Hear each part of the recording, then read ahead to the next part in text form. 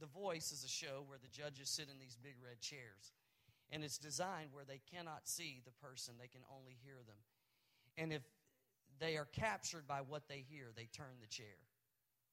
I think your church has put out such a clarion sound, such a compelling witness of Jesus, that this community was sitting in the red chair.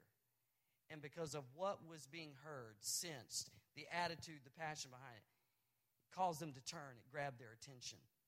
And now you have 3 services on a Sunday morning, standing room only, change life after change life after change life. Praise God for you and your church. I celebrate all of you today. How has it happened, and how do you set for the next 9 years to be even better than the last 9? Just keep doing what you're doing. And what you're doing is helping people discover who they really are. There's an identity crisis that's occurring in the lives of people. They're trying to figure out who they are, what their purpose is. And life takes its way of just hitting us and hitting us hard. And it creates a lot of confusion. Identity, if it's not right, it will put you on a path that's destructive. How would you identify yourself today? Who has the right to determine who you are? To determine the perspective that you have of yourself? To determine the label that you live with? One of the latest ways that we can set an identifier is through this hashtag. It's what's used in the social media phenomenon called Twitter. Do you know about Twitter, Pastor Jason? That's what I thought. Most sages don't know anything about that. But this is a hashtag, and if we have a conversation on Twitter, it's a way to identify that conversation. It's a way to label it so that we can track it. Other people can join in. It's a way to label the conversation. So it's a hashtag. Let me try on a few hashtags. If these are identifiers for you, you can make a little noise or not. So here's a hashtag, a label, an identifier, hashtag cat lover. Way more cat lovers in this service than the other 2 services combined. Hashtag, here's another one, hashtag not a cat lover. Man, some cat haters go to your church, man. It's been, man, the first service, they're like, ah! Here's one, hashtag I love my church.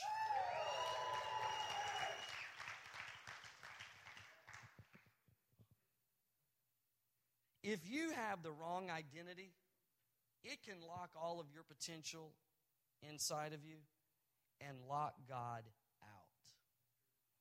Who has the right to hashtag you?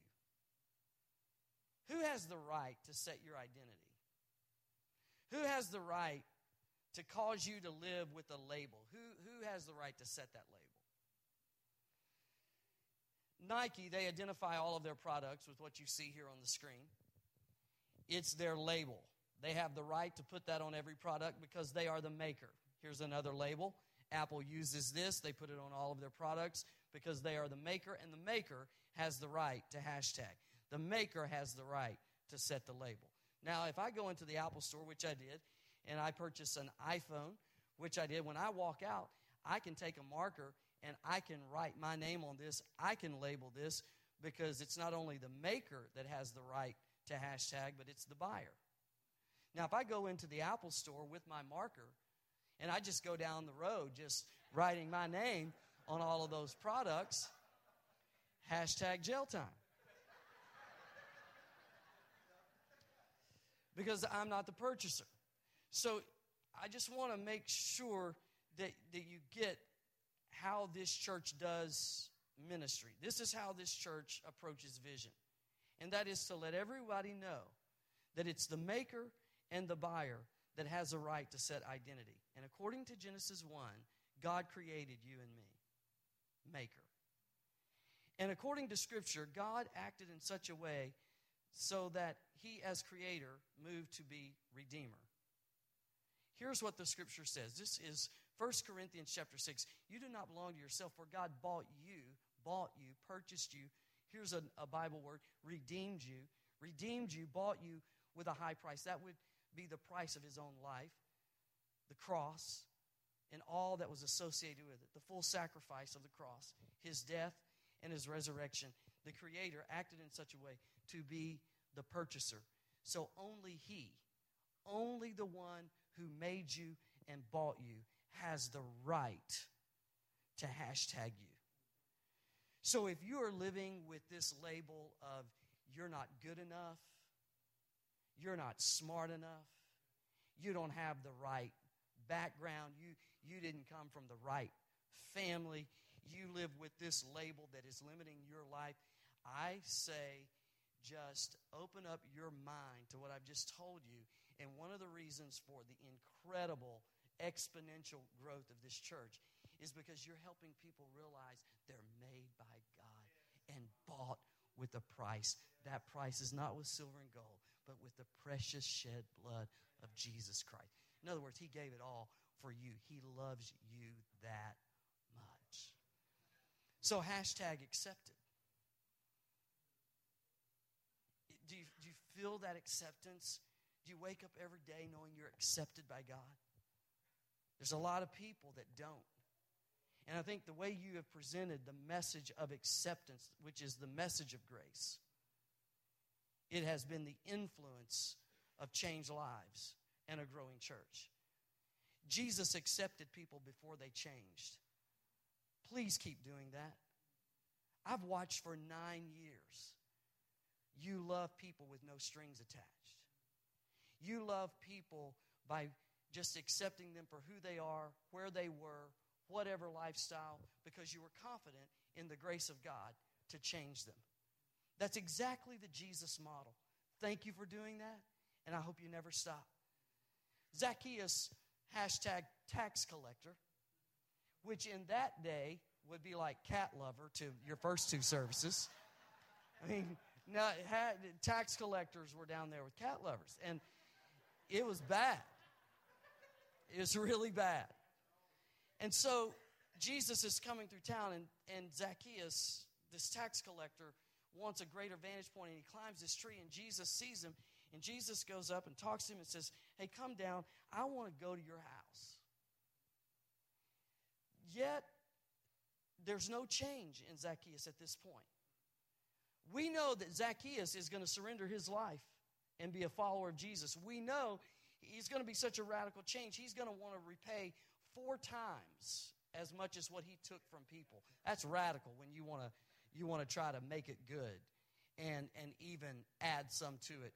So it's speaking of the radical change. But the crowd had no idea because that happened in private. That happened at his house, just a conversation between Zach and Jesus. And that's why Jesus was so criticized. If Jesus would have said, hey, Zach, what do you think? And if Zacchaeus in front of everybody would have said, I am a wretch, hashtag tax collector, hashtag thief, I have taken advantage of people, I am so sorry, I want to surrender my life to you, follow your ways, and be right by people, then everybody's like, okay, and what's happening is we're moving from a theory of acceptance and then change to you change, we'll accept you. And most churches today are good on their theology. They're just poor in their practice. They say they accept people, no strings attached, and they preach the verse that says, whosoever will. Just come as you are. But the practice is change and then come. I can accept you, but I need you to change. Because I'm awkward with the lifestyle you've chosen to be seen associating with you. Thank you for accepting people and letting Jesus change them. That's awesome. That's one of the greatest testimonies about your church. And that's not an easy leadership vision to hold to. Stay with it. Because it's the only way we're going to reach culture. It's the only way we're going to reach people that are far from God. We're not going to reach them by protesting or being angry with them. That will never work. Walk right out there, wade out there in the milieu of human suffering and pain and love people, no strings attached, and trust that grace can change them. Where would any of us be? without the love of God and then His grace to change us? Where would any of us be? So this idea of acceptance is a Jesus model. There was a young lady that we met, and we worked with her because she was broken. She was so isolated. And you could tell she had a personality, but it was buried deep within a lot of issues of her story. By the time she was 18, she had lived in 18 different foster homes. Her story was this: I never felt like a daughter. Never felt I belonged. There were some good people along the way, but for various reasons, they couldn't keep me. So by the time I'm 18, I aged out of the foster care system. I had nowhere to go. I had no one. And I live with this identity that I'm unwanted, unaccepted. I don't belong to anyone, and I don't belong anywhere. And there was the deepest sense of isolation and loneliness. We found a way to bring her into a great home environment where there was a lot of love, a lot of grace, and along the way just teaching the story of Jesus. And we watched her open her heart. And a year from the time she came in, she stood in front of a group of people like you, and she told her story. You wouldn't even have known it was the same person. Her personality, her countenance, everything about her. It was like, really, are you telling the truth? Knowing you the way we know you now, we can't even believe that was true. That's how dramatic the change was in her life. And she said this: as I've learned about Jesus, I realize I am a daughter. Do you see the change in identity? And she says, I realize I am accepted. And she made this statement, and I'll never forget it. She said, I realize I am not an exception to God's acceptance. When things happen and affect you at such a deep level, you can start thinking you are the exception. You're the exception to forgiveness. You're the exception to a second chance. You're the exception to a life that, though it's been messed up, you can never have your hopes and your dreams. You are the exception. But I would like to say to you today that you are not. And this church for 9 years has just in so many ways and so many messages and ministries have tried to communicate, you're not the exception. You can be forgiven. You can be accepted. You can be a son of God, a daughter of God. God created you, worked to redeem you, and so you can be accepted. You could go from that sense of, I don't belong, even this day, to a label. See, when you live with the label that you don't belong, no relationship will work long term. You won't be able to hold a job long term. You can't get out of your own way. That's the impact of a label. Your circumstances don't have the right to label you. Only your maker and your buyer, which says to you, you are accepted. #new. When she was telling her story, and to this day continues to live this incredible life as a follower of Jesus, it was not an improved person. It was like a brand new person, because she was. I don't think we really give enough attention to this. You have as a church, and that's the reason you are having the influence, because you understand that grace makes you new. It doesn't just renovate you. You become a new creation. Let me show you what Paul said.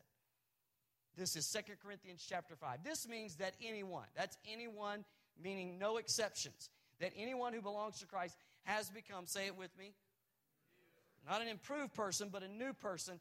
The old life, what is it? It's gone. It's not just a better version of a bad life. No, the old life is gone, and the new life has begun. I like new. Back in the early 90s, I drove a Geo Metro. Has anybody ever driven a Geo Metro? It doesn't even have 4 cylinders. It has 3. It like whines. And I've met so many people today that were drivers of Geo Metros. We're going to start our own small group. And I'm just amazed. But I'm telling you, mine was ugly. Yours, I'm sure, was awesome. It was the ugliest car. It gave me all kind of issues. And there just came a time, I just want a new car. Trying to teach my church about the power of grace to make you new, I showed them pictures of my Metro. And then behind a curtain on our platform, I had a $200,000 G-Wagon Mercedes. It wasn't mine. Had it on the platform, and there it is. I'm talking about awesome car. So I've got the Geo Metro on the screen and the Mercedes on the platform. There's no comparison. Like none. There's no similarities. I mean, there's nothing about the Metro that's anything like the Mercedes. And I use that to say, when you get saved, you don't just get improvement. It's a dramatic change. In the Bible, the writers of Scripture worked hard to help us understand this. So they'd say, when you get saved, it's like going from darkness to light. Like there's no comparison. It is like going from death to life. Because what we're doing in mission, in church life, is trying to help people know you're not going from a bad person to a good person. That's just improvement. You're going from a spiritual death-like existence to spiritual life. You're going from the deepest emptiness to a fullness of life. And so Peter said, you've been brought out of darkness into light.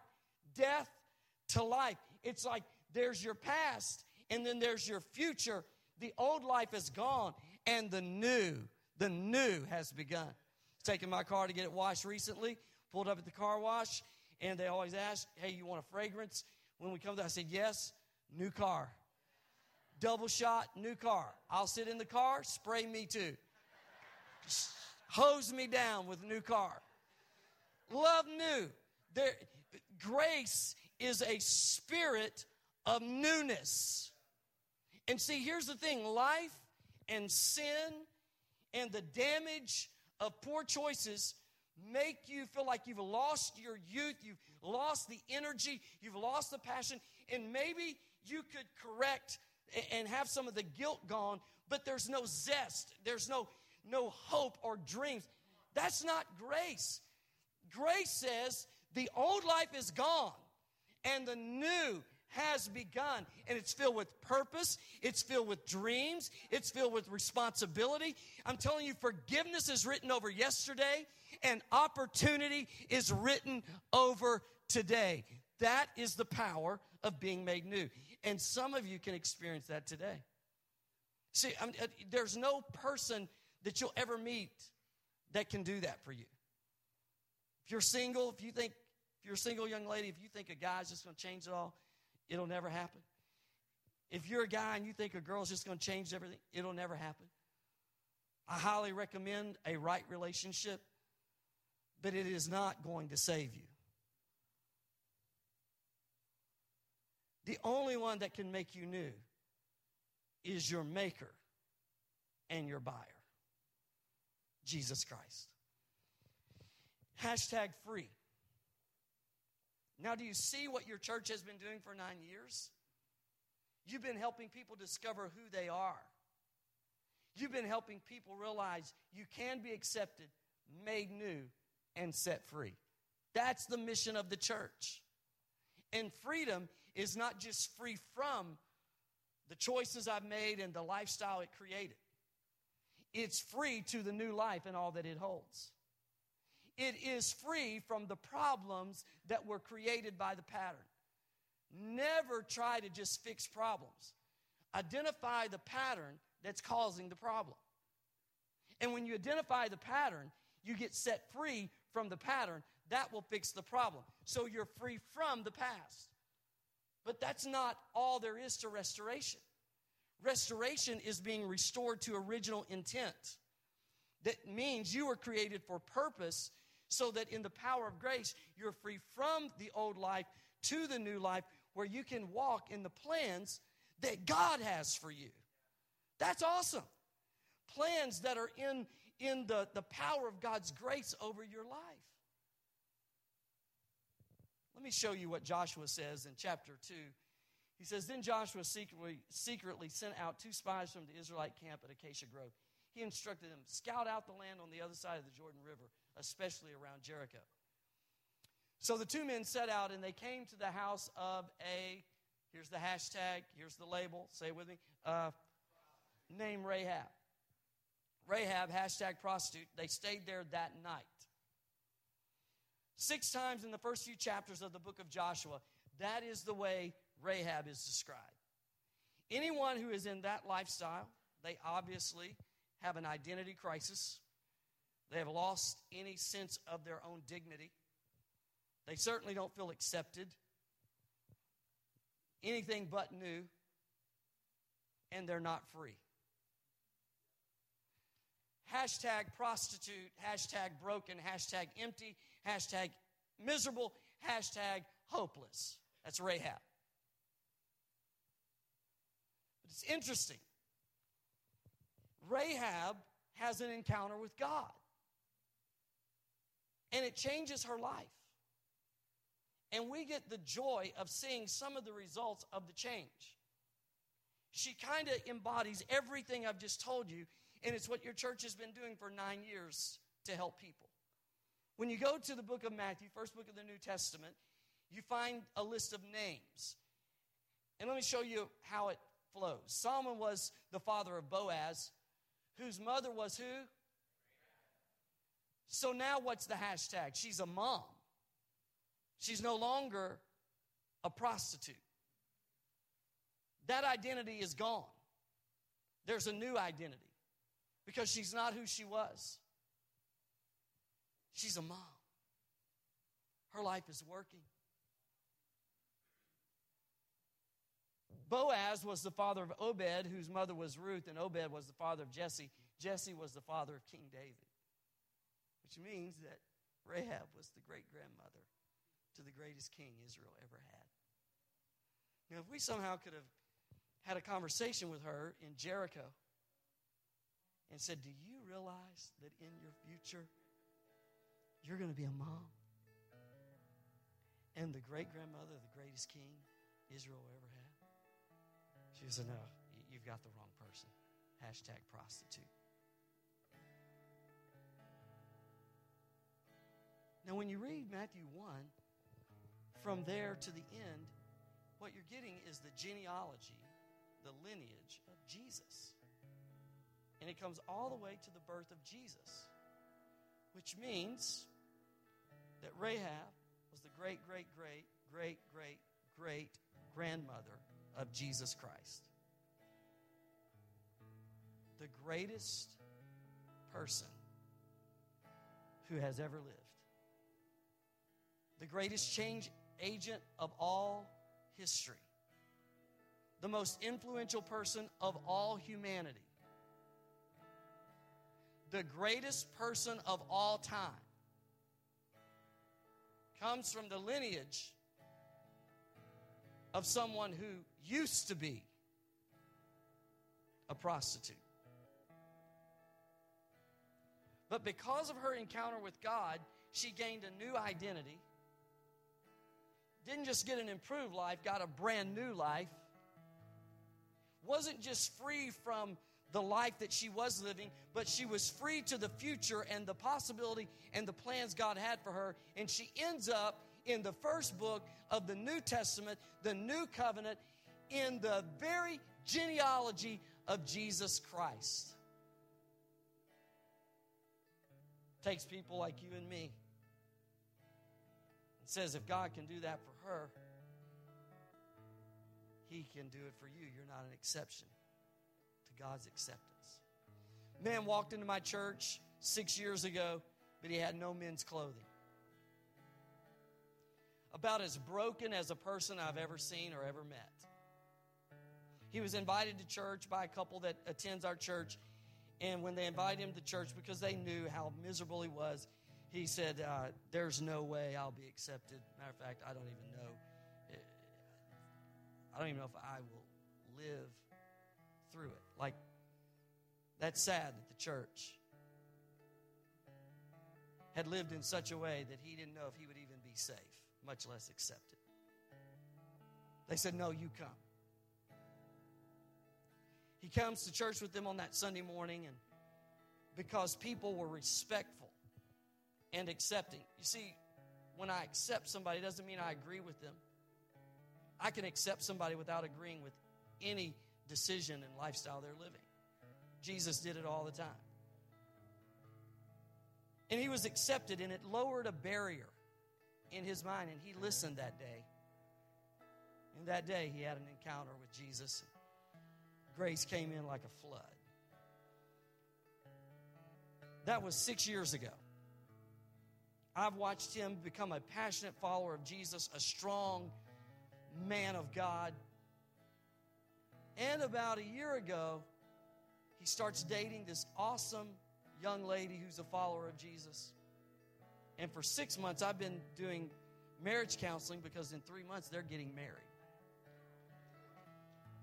And her story's as messed up as his. And when we stand there that day in the church, on the platform, and there's Stephen and there's Jennifer, accepted, new, free. And when he walked in church that day, he never would have dreamed that in 6 years he would be listening to someone form covenant with him. I don't know where you are today. I don't know what your story is reading right now, but I know this. You're not the exception to God's grace. And so as you close your eyes right now, if you would say, Ron, I need to experience the power of grace that can bring change.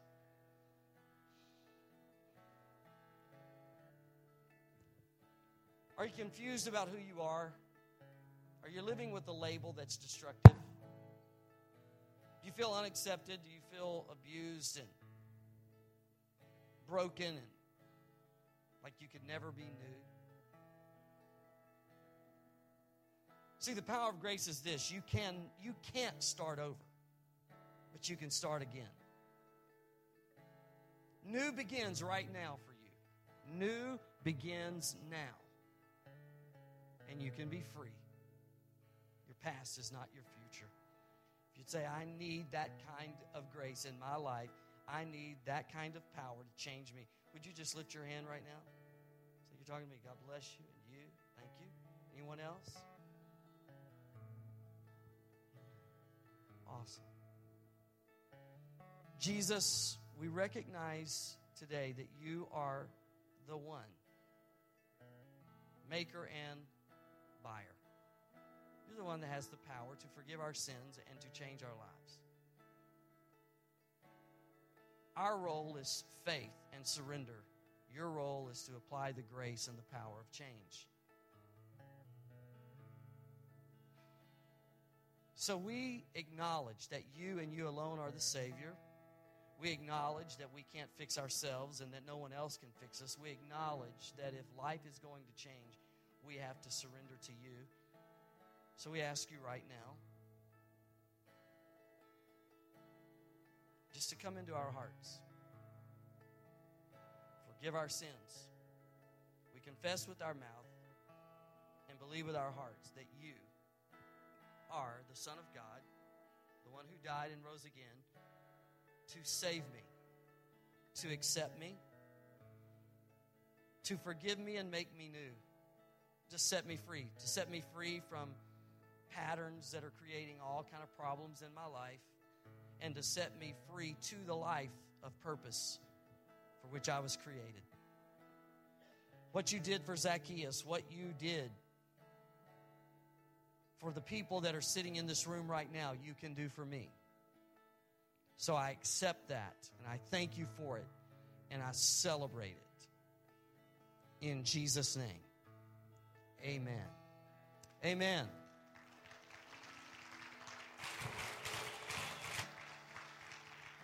I'll leave you with this.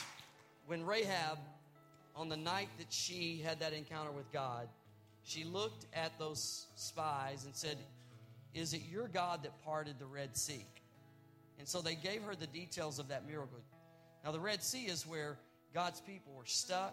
They could not save themselves. And so God made a way where there was no way. It is a type and picture of us stuck in our sin, and we could not save ourselves, and we can't save ourselves, but God gives Jesus, and he opens up a way. He opens up the door and says, now, here, I will set you free. And when she heard the story, the miracle of the Red Sea, that's where her life changed.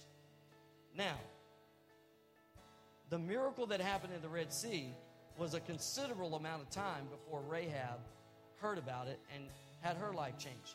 But when the Red Sea was opening and that miracle was happening, it was setting in motion another miracle of a lady who desperately needed her life to change.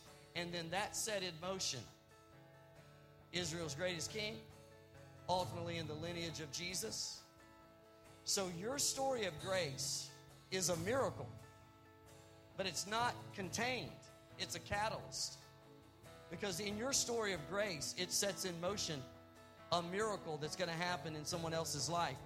So never quit telling your story.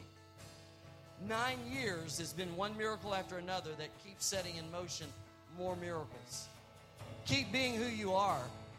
Keep doing what you're doing. Because there are more miracles over the next 9 years than you could ever count. I love you. I celebrate with you. God bless you on your 9-year anniversary.